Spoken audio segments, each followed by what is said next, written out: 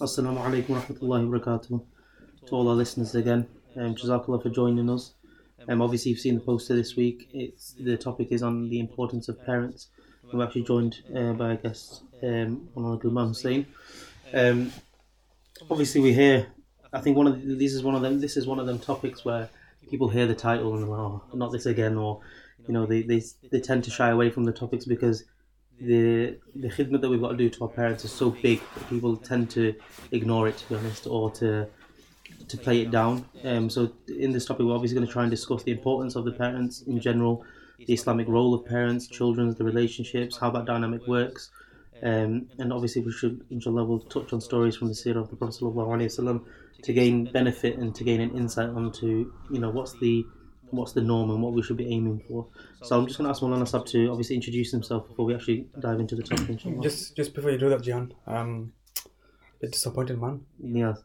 Yeah, you forgot to mention about I'm sorry, Niaz is also here again, but he's part of the fixtures now, isn't he? I forget about me every week. Yeah, so we're joined by Niaz again, inshallah, so my brother Niaz. So, I won't let Niaz introduce himself. I'll let Moulana Sahib first. Alright, Jazakallah khair for hosting me on this program. First of all, of course, as you may have heard from Brother Jihan over here, my name is Moulana Gilman. A lot of the residents of Sunderland may know me. I'm a graduate from Dewsbury Madrasa, Jamiat Alim al-Islam. I joined Dewsbury Madrasa back in 2004. So 2004, yeah? 2004, yeah. It's nearly 20 years actually. And It's a year I graduated, man. I feel so old when I say this, back in 2004. Making me feel old now. Of course, you're a senior scholars now. Alhamdulillah. So I had the opportunity to attend Madrasa back in 2004, and I guess the reason I joined was you could say my father was quite inspired by one of the Maulanas, one of the senior scholars in Sunderland. And like every other parent, they just want what's best for their children. Mm-hmm. And especially my father, I'm guessing, seeing the condition and the mahal of the environment, he wanted a lifestyle where I can adapt, so I can better protect myself, not only for myself, and I can also benefit the family. And that is why, alhamdulillah, he entered me into the institute. And alhamdulillah, as soon as I entered madrasa, instead of you taking the usual route where a lot of students do take, they do a Hifz class first, and then, at least attempt to do Hifz class. Then they go for Alim class. But as soon as I had the responsibilities of Hafiz, the daily recitation that you have to do, it is a big responsibility, of course, yeah. And there's huge repercussion for a person who doesn't is not able to maintain that quota status. So I kind of shied away from that responsibility, and I took the easy route and just went into Alim class. And then as soon as I went into Alim class, I hear it's a 9 years course. Yeah. And from a 12-year-old perspective, you're 12 years old. So is that how old? Yeah, that's how old I was. 12 years old. I went into Thornhill for about 1.5 years. I did year 7 and a bit of year 8. And before, I was taken out. This was Thornhill back in 2000, yeah? How was it? It was rough, innit? Probably remember some of it anyway. I probably joined in some of the fights that happened over there back then. So, obviously, Moulana, thank you for introducing yourself. But on this topic, I think one of the reasons I want to start with this is because I think parents, to each and every person, is a different perspective or a different relationship. Some people unfortunately they don't speak to their parents. Some people have great relationships with their parents. So I just want one thing that maybe your parents taught you. I know you've already mentioned the influence of your father, etc. But is there one thing that sort of stands out, or one phrase, that phrase that you always hear from one of your parents that just stands with you to this day and just help you through life in different situations, different circumstances, etc.? I guess one thing that, especially during my upbringing, especially me and my siblings, more specifically me, because being the first son and the eldest in my family. Yeah. So the first ones are usually the experimental ones. You either make them or break them. Exactly, you would understand that, wouldn't you? So one thing my father especially was very careful with my upbringing was choose your friends properly. Mm-hmm. Generally speaking, a person is how their friends are. Of course, yeah. And if their friends are up to no good, then generally speaking, of course, the individual themselves being heavily influenced by them, they tend to acquire their traits as well. Yeah. And he was very firm, especially in terms of discipline as well. So he made, if he did see me with a crowd that he wasn't particularly happy with. Yeah. He didn't shy away from telling me that, you know what, get yourself out of the situation. I mean, he didn't say that, you know, stop meeting them. At the end of the day, these individuals were our family. You know, our Bengali community, we're all relatives one way or another. But he did say, you know, be very careful. And that, alhamdulillah, especially when I went to madrasa, it really helped me out, and it managed to, you know, keep me stable all throughout my madrasa life. So even when I came back home, I was still careful. Yeah, it's worth mentioning just for our listeners that Moulana is also a father. Oh, yes. Okay. Yeah, newly father as well. How old is your kid? It's 11 months. Oh. And Sleepless nights, just, it's next. Oh, those first few nights. I wish every father understands that. You know? So obviously, Moulana, thank you for the insight, obviously, to your personal insight. So just to sort of open this topic up a bit more, what does Islam say about parents? Like, what's the general sort of consensus around? We heard many hadiths, etc., but what, you know, if you just give us like a summary, sort of. Well, obedience towards our parents isn't really a new thing. It's not even an Islamic thing. It's actually been around for quite a few millennia.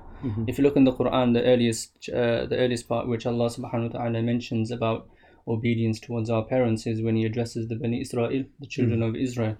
وَإِذَا خَذْنَا مِيثَاقَ بَنِي إِسْرَائِيلَ لَا تَعْبُدُونَ إِلَّا اللَّهَ وَبِالْوَالِدَيْنِ إِحْسَانًا. That when Allah subhanahu wa ta'ala had taken an oath or a promise from the children of Israel, that basically this is Allah subhanahu wa ta'ala in this verse, he's basically formalizing the entire Torah into a few words. And the first objective is that you worship no deity except Allah. And then moving on, Allah subhanahu wa ta'ala, you know, he's elevated the status of the parents to such a level that after obedience towards him, he commanded the children of Israel to be kind and compassionate and obedient towards the parents. So it's not really a new fling that's happened probably at the dawn of Islam. It's been around for millennium, and it's actually really important, you could say, chemical for a child's upbringing to be obedient towards our parents, because Allah subhanahu wa ta'ala has created human beings for one purpose, and that is obedience towards Allah subhanahu wa ta'ala. And in order for us to fulfill the obligation, the physical manifestation of a authority in our life that is worthy of our respect as well as our obedience should be who?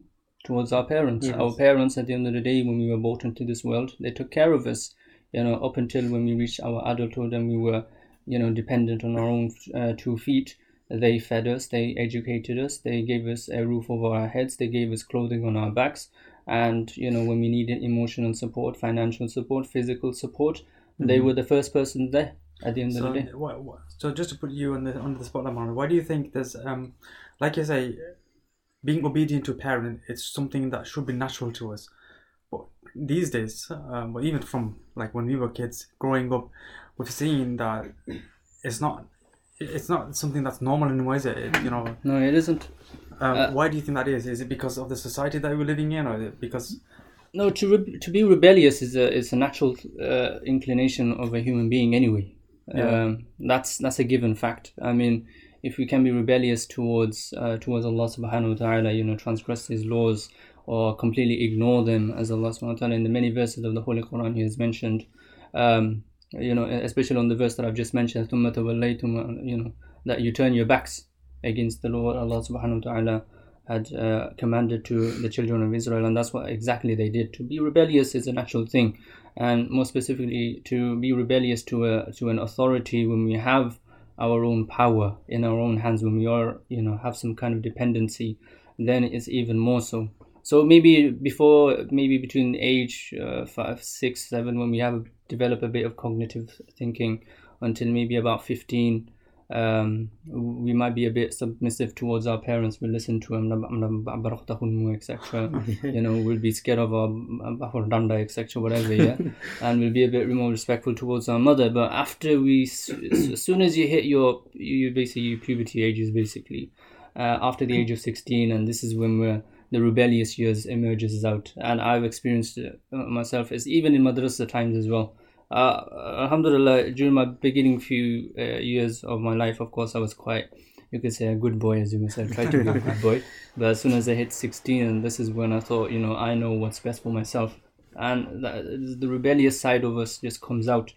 And I guess at that time we just have to balance it out, control our impulse to be disobedient by having this in mind, that there's a huge repercussion and huge consequence for whatever I say and whatever I do with my actions that could hurt our parents in any manner or form.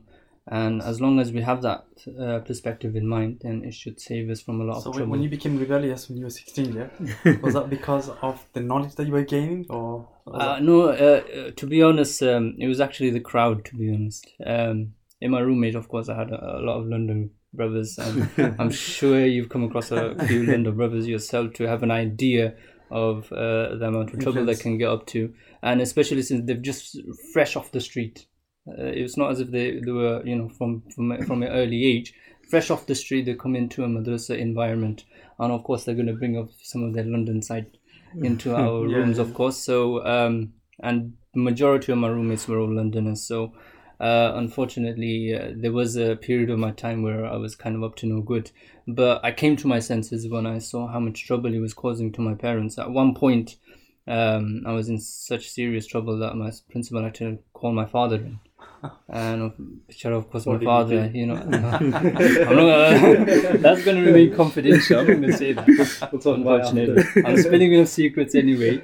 I just hope no one uses it against me, of course. But as I said, my father, he kind of, since seeing that I've never had like a bad record on my madrasa life, none of my teachers had any word to say against me. I had my record clean, and then spontaneously my principal just phoned my father and said, "You have to come in. We have to discuss something about your son." So he was, you could say overcompensating how the situation was, and all the way through coming to Sunderland, he was literally in tears, and he was so with you in the car. Himself. Okay. And by the time he came to, you could say, to the madrasa, I could just tell he was so tired and weary, even though it's only 1.5 hour drive.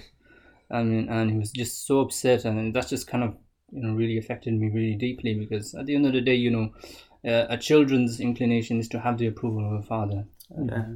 I think that is interesting, because the example you've gave there, where you've got a person that is obedient, honest, respectful, goes into the wrong crowd, and suddenly, like, one of the first things they're reacting is against their parents. And I think as a father figure, that's something that I worry about. Obviously my kids are growing up as well. But just out of interest, how did you actually, you said you came to your senses, so how did you actually come to your senses? Did you come out of that crowd, or was it your father, seeing your father being upset? Was it a combination of other factors that went outside? You could say it was a combination, actually. I guess seeing the profound effect that it had on my father and how upset he actually became, it kind of woke up it put the lights on my head, you could say. Did your father... how did your father react to you? To be honest, I was quite surprised. I was expecting a huge rebuke, Yeah. Like he was going to give me a long lecture about this and that, and really stern face, maybe a bit, echo in his voice, etc. But he was just, as I said, he was just so upset he couldn't get the words across to me, and that more than anything else actually affected me, because throughout my entire life, my father was like my moral compass. Like, I have to follow him the way he says, stern face and whatnot. And to see him in such a vulnerable state, it really hit me. And I thought to myself, you know what, I need to get my act together. So the first thing, I guess, what I did was I said a lot of no's to the crowd that I hanged out with. A lot of the things that they want to get up to, I just said, look, I'm already in trouble anyway, and I just don't want to do it. It's not as if I completely cut ties off them, but I guess I was more stern in my position. I guess that's what's more important for an individual who has a friend circle, that they have to assert their position within the crowd, that look, I'm good with you guys on a lot of things, but when it comes to no good, then I'm gonna back out. I'm sorry. And you have to let this position known as well, or else they just take advantage of you. And I guess after my friends, they respected me even more for taking that stance, and they eventually came to a point that they actually looked up to me, to be honest. No, that's really good, and that's really valid point. So I'm gonna it shouldn't be the case. Well, I sort of kind of became like a source of stability in the room, you could say. I made sure that everyone was praying the Fajr namaz, waking up for Fajr and whatnot, making they were up to no good. And alhamdulillah, I was more than happy to fulfill that role, of course. So I kind of benefited from learning some sort of management as well. Yeah, like you mentioned, Moulana, has become the norm, and as Mama mentioned as well, it has become the norm to sort of go against our parents at whatever age, some later, some earlier. But from an Islamic and like a Deen perspective, what happens when you don't listen to them? How does that affect your Deen? How does that affect your akhirah, etc.? So just from the Islamic sort of standpoint. There's various in the Holy Quran. Allah subhanahu wa ta'ala says, "Wala taqul lahuma uff." You don't even say uff, which is such a minor word, but Allah subhanahu wa ta'ala has amplified it to such an extent that this is even a grievous sin just to say uff. For us it's very minor. I guess this is something that comes naturally for a lot of teenage or even younger nowadays, especially. Nowadays the children are just so cheeky. Honestly, they're so cheeky. Moulana, enjoy your. I've got that in Maktab anyway. I have enough of that. Daughter, isn't a daughter? It's a son, actually. That's a son. Yeah, sorry. Yeah, enjoy your son being 11 months old. That will change very rapidly. I'm not looking forward for the next few years. What was it just about the hadith in it? Saying uff. You do not even say uff towards our parents. So this is how Allah subhanahu wa ta'ala had not only honored the status of our parents by commanding us to be obedient towards them, but he has also, on the other side of the spectrum, he's told us the consequences and the grievous error that a person can commit by saying such a less meaningful word. So it's very important that we take this into consideration in how our interaction are with our parents. Now, in terms of what did the Prophet ﷺ say? Abu Hurairah radiallahu anhu, his mother was a mushrika. She didn't believe in Allah, she didn't believe in the Prophet. And as Abu Hurairah radiallahu anhu, he was in a serious dilemma. On one side, I have a Prophet that is more beloved to me than anything that I have in my life. But on the other side, my parents, my mother more specifically, she doesn't believe in the Prophet, and she's maybe advising me against following the Prophet. So he approached Prophet ﷺ with this huge conflict within himself, wanting advice. And subhanallah, Nabi sallallahu alaihi wasallam, the beauty of deen is such that it never harms anyone. As long as we follow our teachings of the Prophet sallallahu alaihi wasallam, we will go through life without causing any harm in any manner or form to anyone whatsoever. And subhanallah, Nabi sallallahu alaihi wasallam, he said that despite her status as a mushrika, you are still commanded to be obedient towards her. You are still commanded to be compassionate and to be kind towards her. And even if she says harsh words against you, you still be, take it on the chin like a man. Don't be a wuss and start being teary-eyed and emotional, etc. Just take it on the chin and just move through life, etc. So this is what Nabi sallallahu alaihi wasallam has taught. The first reaction should be. Now, what did Nabi sallallahu alaihi wasallam say on the you could say about the serious harm that can happen? So it comes in a hadith to mind. I'm guessing it was in Musnad, where Nabi sallallahu alaihi wasallam said, "Babani uqubatuhuma fi dunya." There are two sins that if they commit it, then they suffer the consequence and the punishment of it in this world. And the first one is al-baghi wal-uquq. The first is transgression against the commandments of Allah subhanahu wa ta'ala. We can feel some sort of that punishment in this world, and of course we'll find the majority of it in the hereafter. And the other one is disobedience towards our parents, and we have seen it. Our society is suffering. It all comes down to not having this familial structure within our own family, where a child is obedient towards their parents. And when we do that, then we make Allah subhanahu wa ta'ala happy. And then of course, coming back to the verse where I taught about Bani Israel, what did Allah subhanahu wa ta'ala command after that? It said وَذِي الْقُرْبَى وَالْيَتَامَى وَالْمَسَاكِينَ, in that order. So as long as we are kind and obedient towards our parents, then the people around us, which includes our siblings, our aunties and uncles, and of course as we grow older, our wives and our children, then we build that same structure where we are always respectful towards them, making sure that we are fulfilling their rights, etc., more than so my own. And in this manner, this is how a society develops. But if you break that bondship right from the very beginning, which is the relationship between a child and the parents, then all other relationships just becomes it becomes all it's all mess. It becomes a mess. that's where we can't interact with uncles and aunties. We're always jealous or envious of our siblings, and we're arguing over petty things, or we're not going to speak to them for many years whatsoever. And then when we get married, we're not getting along with my wife, that means I need to get divorced, etc. And then this has another side effect on the children. When the children see parents arguing, and this is when they grow up and they say, oh, you know what, this is what adults do. Adults, they always argue, and they take that onto their shoulders. They take it into their life. Scientists have actually I forgot which scientist it was, but they did an experiment on rats, and they said that if you break the familial bond between the rat, the mother rat, and the babies, it has an effect of it 3 generations after. Wow. So our children, their children, and maybe possibly even their children, and they will feel the effects of our own action and the way we interact with our parents right now. So that's why it's so important. I mean, I remember this story that always stuck in my head about disobedience. So there was a story about an old man who was being dragged a distance. Then he went and complained to the sheikh and said, look, what my son is doing to me, he's dragging me this far, like this distance, he's being very disobedient. So the sheikh, he obviously told the son off, but he told someone else to find out how the elderly had treated his father.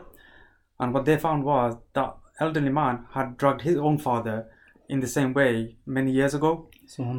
And that was like a consequence of him being disobedient to his own father. Same thing happened to him exactly, that his son was dragging him along it's same distance. It's been described in a very simplified manner, but there's huge wisdom behind it. Know? And the elders that wherever they say, they're not just talking meaningless talk, they're actually passing on a huge amount of wisdom onto us. Lessons. You mentioned them on actually building that family, like the family structure and the cohesion within a family. How do you do that whilst maintaining, obviously as a new father, you're going to want to discipline your child, but at the same time show them that you love them, etc. Old school would be like, just shout at them, and then later on when they're older, then you start to like them. I think. So how do you actually sort of build that bond where you've got the line of respect, but also you can. I guess I've actually read quite a few, you could say, psychological books. As soon as I became a parent, of course, I read a few psychological books on parenting, both Islamic perspective as well as from non-Muslim Islamic perspective as well. So there was this psychiatrist. His name was Jordan Peterson. Probably heard about it. So one of the things I mentioned that actually quite stuck out to me is that between the age of when they're born up until the age of 4 or 5, this is basically the time, especially more specifically for fathers. For mothers, of course, Allah subhanahu wa ta'ala has put this kind of natural love and this ability to nurture her child, and it comes very naturally for them majority of the times, illa mashallah, of course, but most of the time it comes because the Nabi sallallahu alaihi wasallam himself has said to his companions that the mother possesses a fraction of the rahmat from Allah subhanahu wa ta'ala. But for fathers, it takes a bit of a time, I remember when my colleagues asked me, like, how does it feel like to be a father? And I say, it still hasn't hit me yet, So for mothers, it's immediate, like, I need to, overbearing, protective and whatnot. For the father, it's like, oh crap, I actually got a child now. I remember when I used to carry my nephews and nieces, and they'd be like, okay, play around with them for a few minutes, and they're like, right, give it to the mother and father, and it's like a, whew. It's not my duty. But now it's like you got a child now in your hand, and it's not like a few minutes thing or a half an hour thing. It's basically for the entire lifetime now. Yeah. So now you have to plan it. You have to plan how you want your relationship with your son, so with your child. So alhamdulillah, I've got a decent relationship with my father, but I would like to improve upon that, especially when it comes to my son, and especially with how the mahol and the environment is nowadays. It's even more important that I actually invest more time. So as I said, coming back to Jordan Peterson, where he mentions between the age of 1 or 4, this is the time where it's more specific for fathers. They have to you can spend time. Of course, they don't have that cognitive thinking to actually interact with you, but as I said, to build that the bondship and the love, and to take on that responsibility on the father's shoulders, that this child that I have is more than just a moral obligation that I have to clothe him and feed him. It's more than that. This child might be is the foundation of this, the generations after, for my own grandchildren, for the community after. And if I want my community and my family to succeed, then I have to start off from my own child. And between the age of 1 and 4, this is where you develop it. Staying around with them as much as you can, play around with them as much as you can. And this is where the father's love for the child extends to more than just moral obligation. Now it becomes, a heavy investment inside of it. So between age 1 and 4, we try to spend as much time as we can. Of course, we do have financial responsibilities to meet. And I'll be honest, when I come back from work at 2 p.m., from 6 p.m. to 2 p.m., I'll come back, I'm just knackered, I just want to rest. And then coming back, I've got muktab again at 5 o'clock.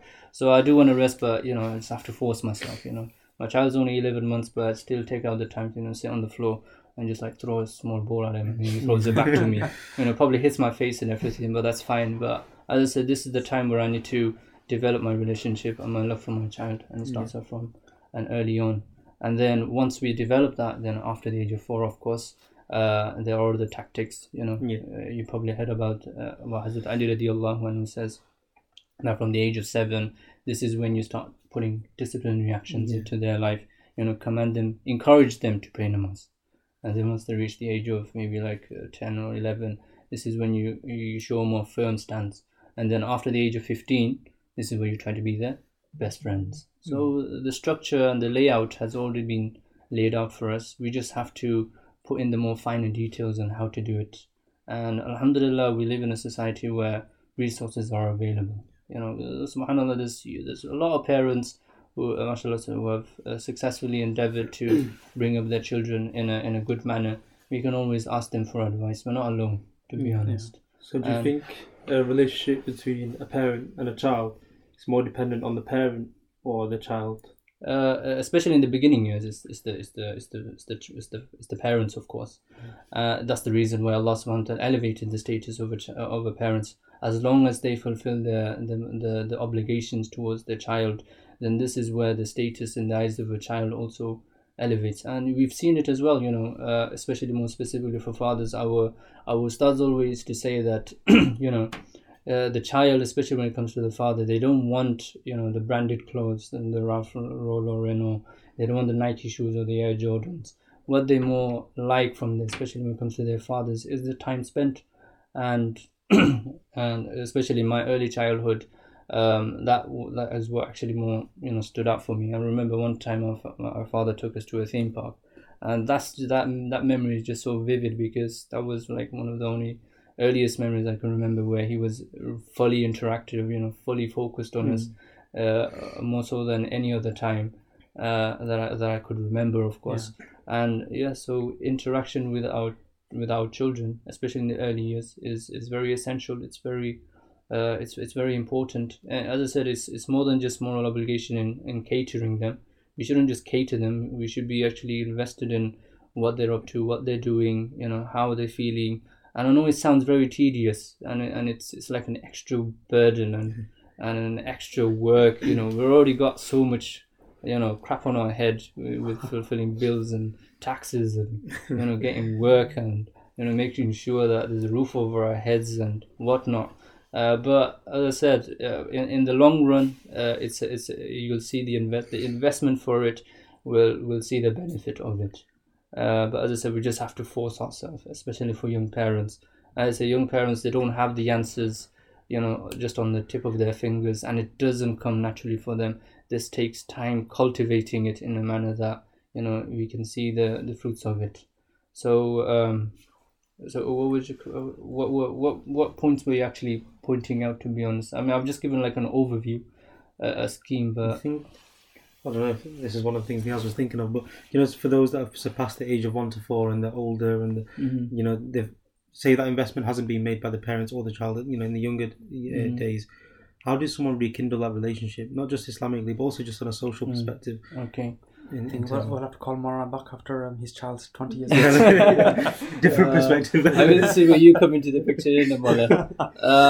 As I said, I don't have first-hand experience, but if alhamdulillah, my father is still alive, and even though I might not have that intimate connection that I would have wanted with my father, but looking especially how it is now, I guess now, because both parties, they have cognitive thinking, they're able to function, they're able to make decisions depending on their perspective.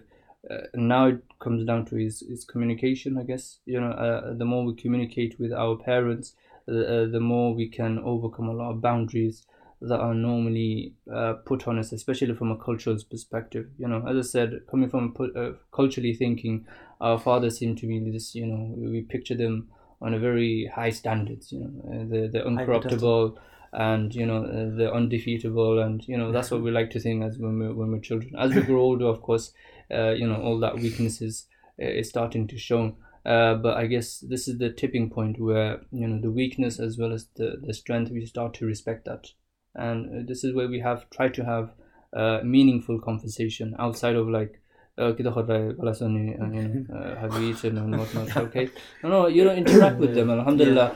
For my father, especially when I came back from, because I went 1 year's Jamaat, alhamdulillah. So when I came back from Jamaat, one of the systems that I implemented in our household was ta'aleem. Half an hour, 10-15 minutes at the beginning, then it extended to half an hour.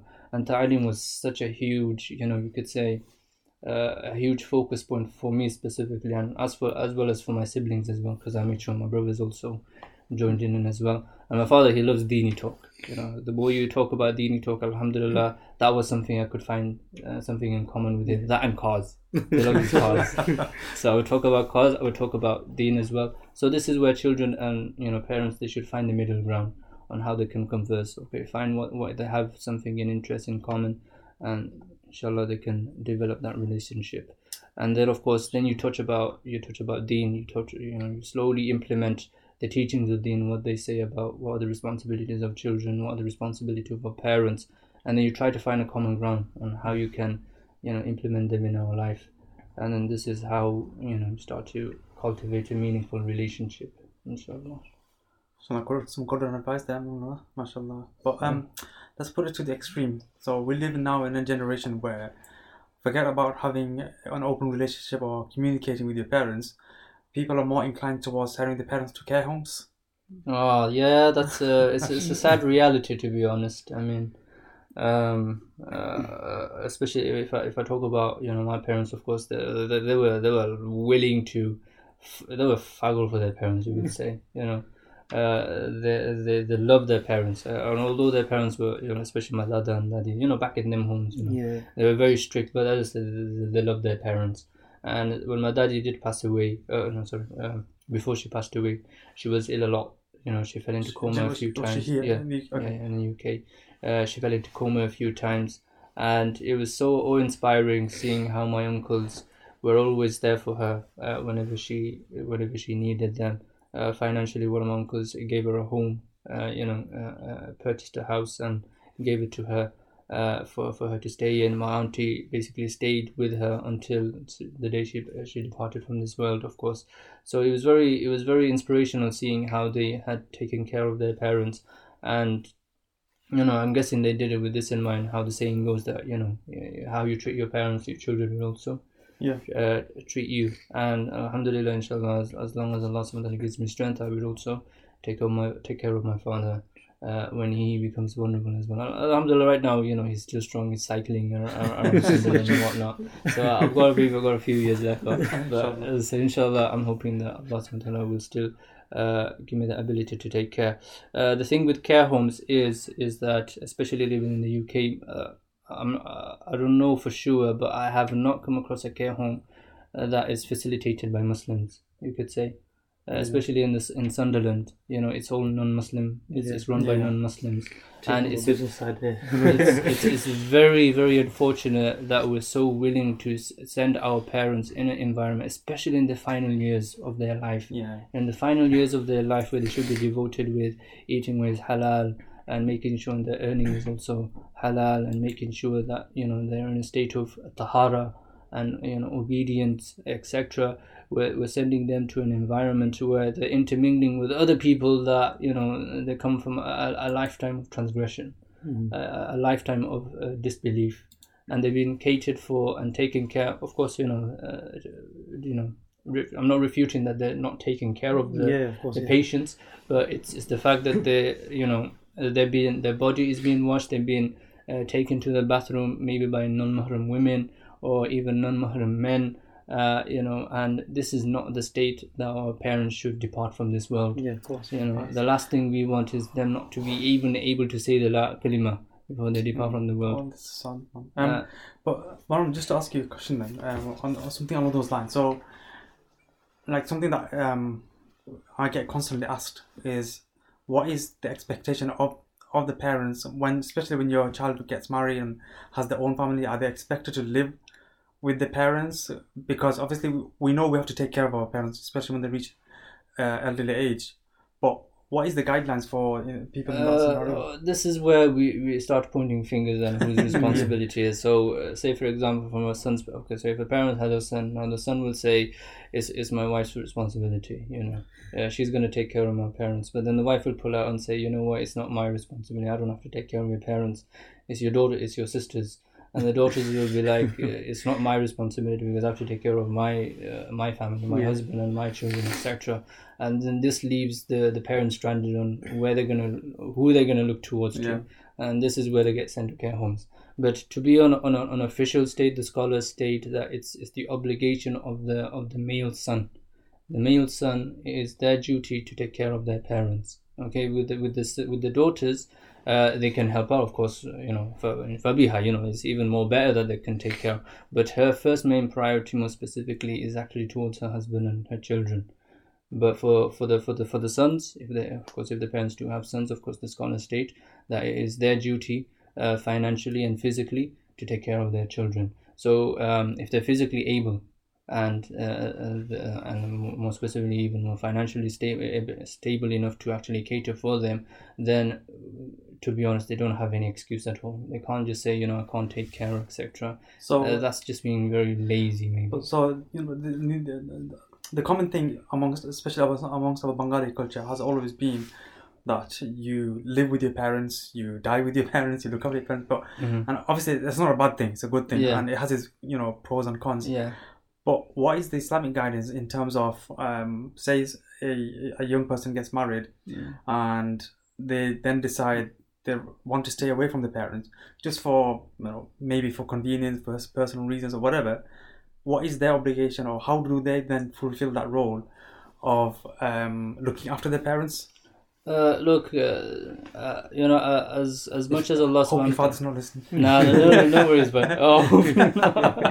I'm trouble if he is, Oh my gosh. To be honest, look. As much as Allah Subhanahu wa Taala has, given us the importance of the status of a parent, it's not a, what's that word? Totalitarian relationship. Yeah. That they have full control over what we say, etc. There are boundaries, there are limits to how much our parents has control over our life. So you could say the principle is that as long as our decision does not hurt our parents directly or even indirectly, it doesn't matter if they're happy or not, as long as it doesn't really harm them at all, then it's not classified as disobedience to not actually listen to them. So especially when you mention about living together. Now, living together, if it causes an inconvenience, in terms of, especially compatibility, if there's more arguments, etc. And the best way around that is to actually maybe live separately. Then it's not really counted as disobedient to override what our parents say in order to come out of a more beneficial outcome. But what is important is that communication is important. We don't just disregard whatever they are saying and then just pack our bags and say, what, I'm gonna leave you, etc. No, of course not. This is not what Deen is teaching us. Deen is teaching us to communicate, come to a middle ground, come to a compromise. Speak with our parents. At the end of the day, they've taken care of us from a young age. They want what's best for us. And, as long as we give them the assurance that, just me living apart does not mean I'm going to forget you. I'm not going to, I'm going to completely disregard you and I'm going to only take care of our parents, especially in Asian culture. Our parents would actually like that assurance that, they're not going to be forgotten, and if they do need some financial help or even physical help, we are there available for them to help them. I'm sure they won't mind. I think it comes down to what you were saying before about the story about the mushrika. Prophet ﷺ just still advised. It was Abu Hurairah to be, nice to her. But even though she didn't believe in the Prophet or in Allah, he was advised to be polite to her. So, and if you're going to be polite to someone, you have to have good communication. Otherwise, you can't. Yeah, of course, we need to learn how to socialize properly as well. And especially with our parents, we really need to keep a lid on our temper. It's not something that we can just spontaneously. As I said, there's a grievous sin behind even saying oof to our parents. And bearing that in mind, of course, whatever serious conversation that we are going to have with our parents, sit down and make sure just have this hadith in mind. That I just don't suddenly burst out saying something, some sort of verbal abuse. And unfortunately, it's coming to this case. I mean, just recently I was sorting out this feud between the children and the parents, and the son was actually attempting to punch. Was attempting to punch, and in the locality, I'm not going to say that much, but yeah, it's a very sad state of affairs that it's coming to verbal abuse nowadays. If it wasn't for the elder brother that came in between and kind of pushed the kid away, of course. Subhanallah, I couldn't believe my eyes that I was actually witnessing this. And so what kind of society are we building our foundation on, with people with you could say with young brothers and sisters maybe who who have disregarded their parents to such an extent that they're willing to have a tug of war with them physically. I mean, like they would on the streets, with some maybe some Goro or some Muslim, etc. When they grow up, it's mind-boggling. I just can't imagine.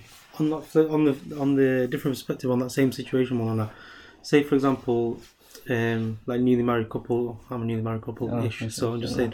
So from my you have to bring up everything. I do. She's listening, so. But like, how do young people sort of? Obviously, you're a new father. Like, how do you sort of prepare yourself for that journey that you're about to embark on? Because, like you said, things that you do, for example, in the past, will affect your future, the way you treat your parents, your child, etc. What are sort of the core values? Obviously, you mentioned you read psychology books Islamically from a standpoint, and non-Muslim as well. But like, what can you do to sort of prepare yourself for that journey? Because obviously, the cop-out answer would be you don't know until you have kids. But like, what are the things, like, not just because obviously Islamically as well, there's du'as to read, to ask for righteous children, righteous offspring, etc., etc. What else can you do to sort of prep yourself for that? I guess if you're a newly parent, of course, if you're young enough, then you have a lifetime to develop certain traits where you can prepare yourself for the life that is going to emerge. So on one of the chapters in Jordan Peterson's book 12 Rules for Life, he mentions the antidote for chaos. The antidote for chaos is for parents not to be overbearingly protective of the children, but to allow them to be exposed to the danger of life.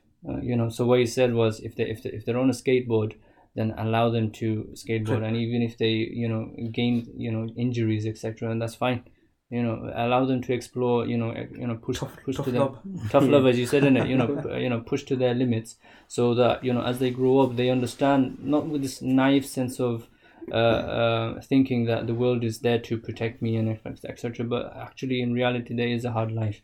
So we have to have the parents will have a tough part where they have to balance being caring and compassionate, but at the same time giving the tough love as well, so that they can prepare themselves. And when the children see their parents interacting with them in such a manner, very open relationship, etc., then as they grow up, when the harder decisions of life comes, so as you mentioned, like when it comes to marriage, living apart, etc., then it's not a hard burden on these children. Okay, it's not hard for them to sit down and say, what, pops here, I need to leave the house. It's being overcrowded and it's just causing too much awkwardness, etc. And the father would be in a position to not be like, I'm gonna go put you. He's not gonna say that. He's gonna say, "You son, you know what? I understand. It's understandable. Okay, you do need help. They'll probably even give you some sort of financial means of support, etc." Unfortunately, if you don't have that relationship, and that's what I want for my son, to be honest. I want my son, for me to develop that kind of relationship where he can just be open and apparent what he needs. And our Ustad back in 2005, he said that, with your children, you need to be on your best friend level. That's how you need to be. You can't be the stern father, etc.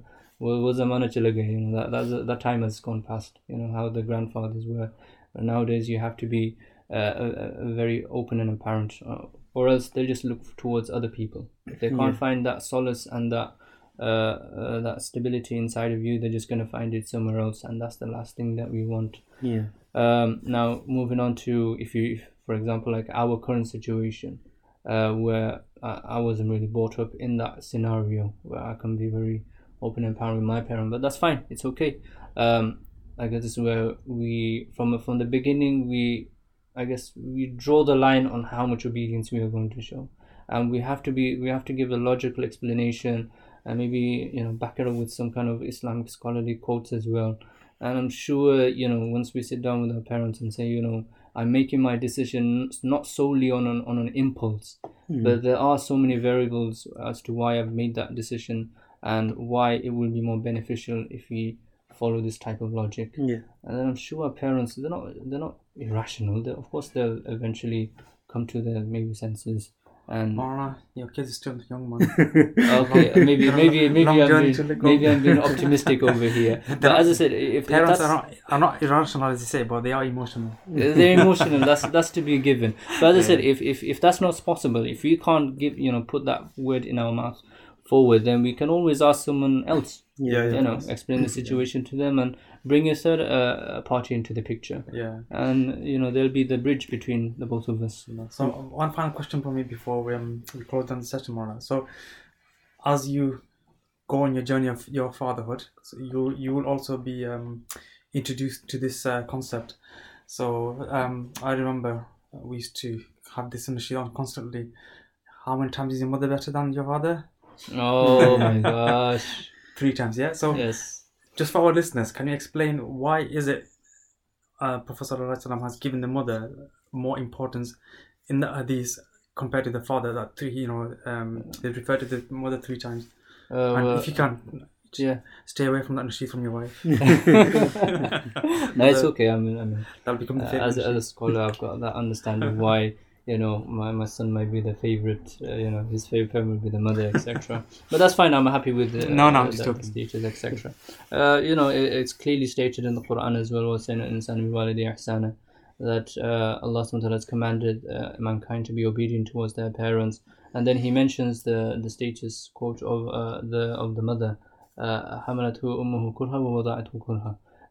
The mother, they carried the child within their womb for many months with a lot of difficulties. Kurha is basically difficulty, and this is Allah subhanahu wa ta'ala is talking about difficulty. So it's unimaginable unless you're a mother yourself to understand the burden and the state of affairs that happens when a mother carries the child in their womb. I've seen my wife throughout the 9 months pregnancy, and I'm like, oh my gosh, man. So it's understandable to a level. It's understandable. They do go through a lot of difficulties, and then when it comes to the actual labor as well, giving birth to a child, that's on a different level as well. I remember one of the Sihah Kitabs, we came across this hadith where this man, he was carrying his mother on his back, and he was coming for Hajj. Hajj 47 degrees, no AC that time, etc. All pebbles and sands. It's going through your clothes, it's seeping through your skin, and you're hungry and you're thirsty. We didn't have like water pumps available like there is in today's time. And in that difficulty, he was carrying his mom. He's doing his Hajj, he's doing his tawaf, and he comes to the Prophet ﷺ and says, "Have I fulfilled the obligation of my parent?" And he said, "What? That you have not even fulfilled one scream of your mother." That one moment where your mom screamed giving birth to you, you have not even come close to fulfilling that. And there's a reason why Allah subhanahu wa ta'ala, Nabi sallallahu alayhi wa sallam, has given so much honor and status and respect towards the mother more so than the father. And in fact it's 3 times. If a father has 1 right, then the mother has 3 more. So in terms of our relationship, especially in that manner, because of a mother's vulnerability, that's why Allah subhanahu wa ta'ala has commanded the children to take care of the needs of the mother, I'm not saying like over the father or anything, but you could say a more closer eye towards the mother. The father, of course, being a man. I'm not being a sexist over here, of course, by saying you're incapable or something, but physically and mentally, there's a bit more stability and a bit more strength in them more so than the mother. So I'm not saying that you start to treat the mother more. No, it's not It's like not that. Of course, in terms of respect and honor and etc. and fulfilling the rights, they're all equal. But in terms of our capacity to love, of course, it's always gonna be the mother more so than the father, and that's you could say a natural feeling anyway. Moulana, so we've got some questions from our listeners. If we have wronged our parents, how can we mend our relationship with our parents? As I say, it all comes down to meaningful conversations. I mean, I guess the last thing we want is for our parents to do bad dua against us. There was this hadith where this man, he came and complained to one of the companions, and he said that my son, Imam Ghazali in Ihya al-Ulum.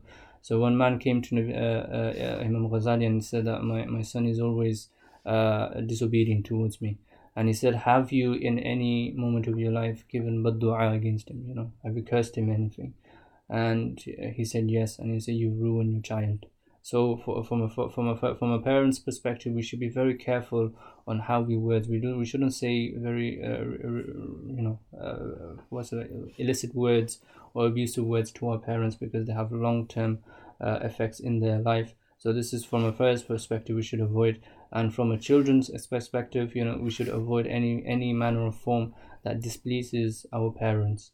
So how to mend that relationship? Of course, if you're on a level where the parents can't even see your face, say for example, okay, but at the end of the day, that doesn't mean you give up. You still constantly visit them. At the very least, you say Assalamu alaikum wa rahmatullah. Nabi sallallahu alaihi wasallam has said that person who says salam, Allah develops that loving bondship. So so we say, at the very least, we say Assalamu alaikum wa rahmatullah. If you can't have any other conversation, we pass that on, and then slowly chip away at that shield or wall that our parents have that might develop because of whatever scenario, and eventually you'll come to a point where yes, they might say very angry words against us. Once you chip away at that wall, this is where the dam bursts, and this is where every supposedly wrong thing that we've done in their life, that will come out of the mouth, and we just have to take it on the chin, as I mentioned. Just listen to it, absorb it, take all that negativity, whatever they're going to say, and then in a calmly manner just say, okay, I ask for forgiveness, etc. Okay, now how can we move on forward from now on? Are you just going to ignore me, or is there a way that I can gain your approval eventually?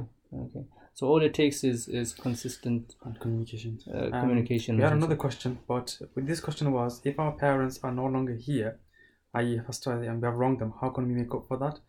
In terms of that question, go and listen to our podcast last week. Wasn't probably mentioned that. Well, Nabi sallallahu alaihi wasallam has stated in a hadith very clearly that the best deeds to do after, say for example, our parents passes away, is to be in good communication with their friends. So be in good terms with them, visit them whenever we can. If they need financial or emotional or whatever assistance they need, then we fulfill that obligation. If our parents have departed, of course, then we visit their graves. We try to set up some kind of a charity foundation where they gain consistent rewards from our endeavor, and this way for their akhirah, they have an investment to show. We always consistently make dua for them. We ask for Allah's forgiveness for every transgression and disobedient moment that we have had in our life, and in this manner, inshallah, if Allah wills, then whatever transgression that has been caused between us and our parents during their lifetime, Allah subhanahu wa ta'ala will turn a blind eye towards it in the hereafter, inshallah. So to add on to a point before, say for example a child can't suppress his anger or hold his tongue in front of his mother or father, what advice would you give him to calm down? To be blunt, you'll have to keep your tongue. You'll have to keep your you could say your act together. You're gonna have to put a lid on that temper, and you just have to just listen. You come across a lot of people that say, I can't do this. I have a quick temper and whatnot, etc. And that's okay. That's fine. Humans are quick tempered. We're very impulsive, etc. But what matters is that we have control over that. And yes, that control is going to be very, very difficult. But that's where practice comes into the picture. We have to practice before we put put ourselves in that situation. We have to have develop that ability to control our temper. Before I was married, you could say I was quite temperamental. I was very quick to anger.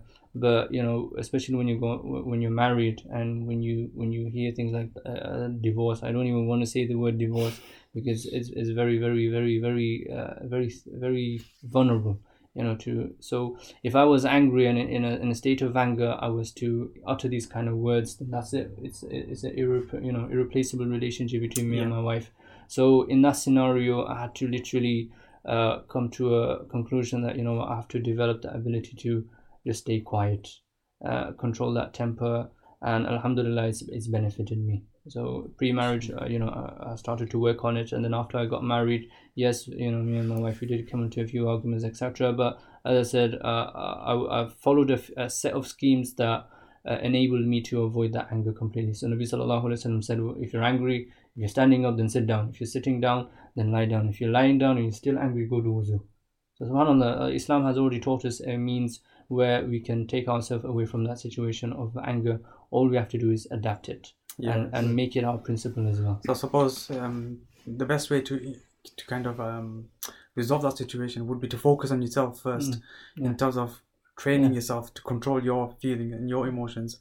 Once you're in that state, then go and interact with your parents or whoever it is, so that you're not having to battle with yourself and your parents at the same time. And that's a difficult thing to face.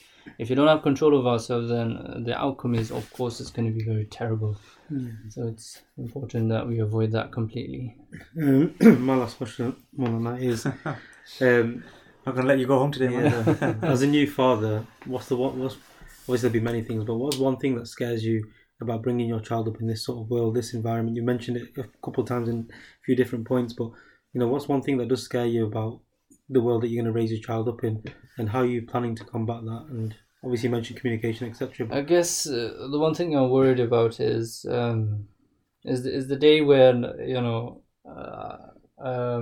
could say my child would maybe backchat against me, or show that rebellious side that when they learn to speak. Or when they have their own voice, and they develop certain characteristics that I'm not happy with that. So I guess that's the one thing that I'm really really worried about. And I guess I put myself could say peace. I get content of mind by thinking this way, that this child is not there for me to gain some kind of benefit from. Yes, if I do get benefit, then that's a ni'mat from Allah subhanahu wa ta'ala. But primarily Allah subhanahu wa ta'ala has given our children as a trust. It is our duty to rear them, give them the best possible life, show them what is actual success, not the success that you find in monetary possessions and worldly artifacts, etc. But actual possession is developing connection with Allah subhanahu wa ta'ala. And as long as I can teach my child that, after whatever happens after that, at least I have peace of mind that I've fulfilled my obligation towards my child. If it turns out to be the other case, as Ali radiallahu anhu says, that if you follow his scheme of bringing a child, if they're bad, then you're not held responsible, you're not accountable for it. And if they're good, of course, sorry, this is the last question, so listeners, no more questions please. One wants to get home as well. Last question is, if our children wrong us, does that mean we as parents have gone wrong somewhere? To be blunt, if we haven't invested a moment, of course parents have invested some moments where of course they send them to maktab, etc. But if there hasn't been any heavy investment into the development of their character, one thing is nurturing them, giving them food and giving them shelter. Another thing is cultivating manners for them and discipline for them. That takes a whole lot of effort from the parent side. If that wasn't there from an early age, then unfortunately, to be blunt, yes, it is, you could say, the parents' fault for not cultivating those kind of manners and discipline and characteristics that they wouldn't be facing as they are facing now. However, on the other side, if they have done that, and despite investing a lot of resources from their own time and from their own money, and they're still coming out to be on the other side of the wall, then it's something that is from Allah subhanahu wa ta'ala, and we just have to accept it. We make dua for them. One thing that we should always do is utilize dua. Dua silahul mu'min. This is a tool, a very powerful tool for a believer, so powerful that it can change the qadr. What Allah subhanahu wa ta'ala has preordained for us, Allah subhanahu wa ta'ala can change it in light of our dua. So parents' dua, even more, there is no barrier at all between them and Allah subhanahu wa ta'ala, especially in terms of their children. So make lots and lots of dua for their children, and inshallah subhanahu wa ta'ala will elevate whatever problems they are facing. Moulana, it's been a pleasure having you on. Jazakallah for hosting me as well. And it's been a very great privilege. Some proper golden advices there, man. I don't know about golden, but I'll leave that to the audience, innit? No, seriously, Jazakallah. And any final comments, anyone? I just need to call my mum and dad once. Say assalamu alaikum, innit? Inshallah. Okay, man. Jazakallah. Assalamu alaikum to our listeners.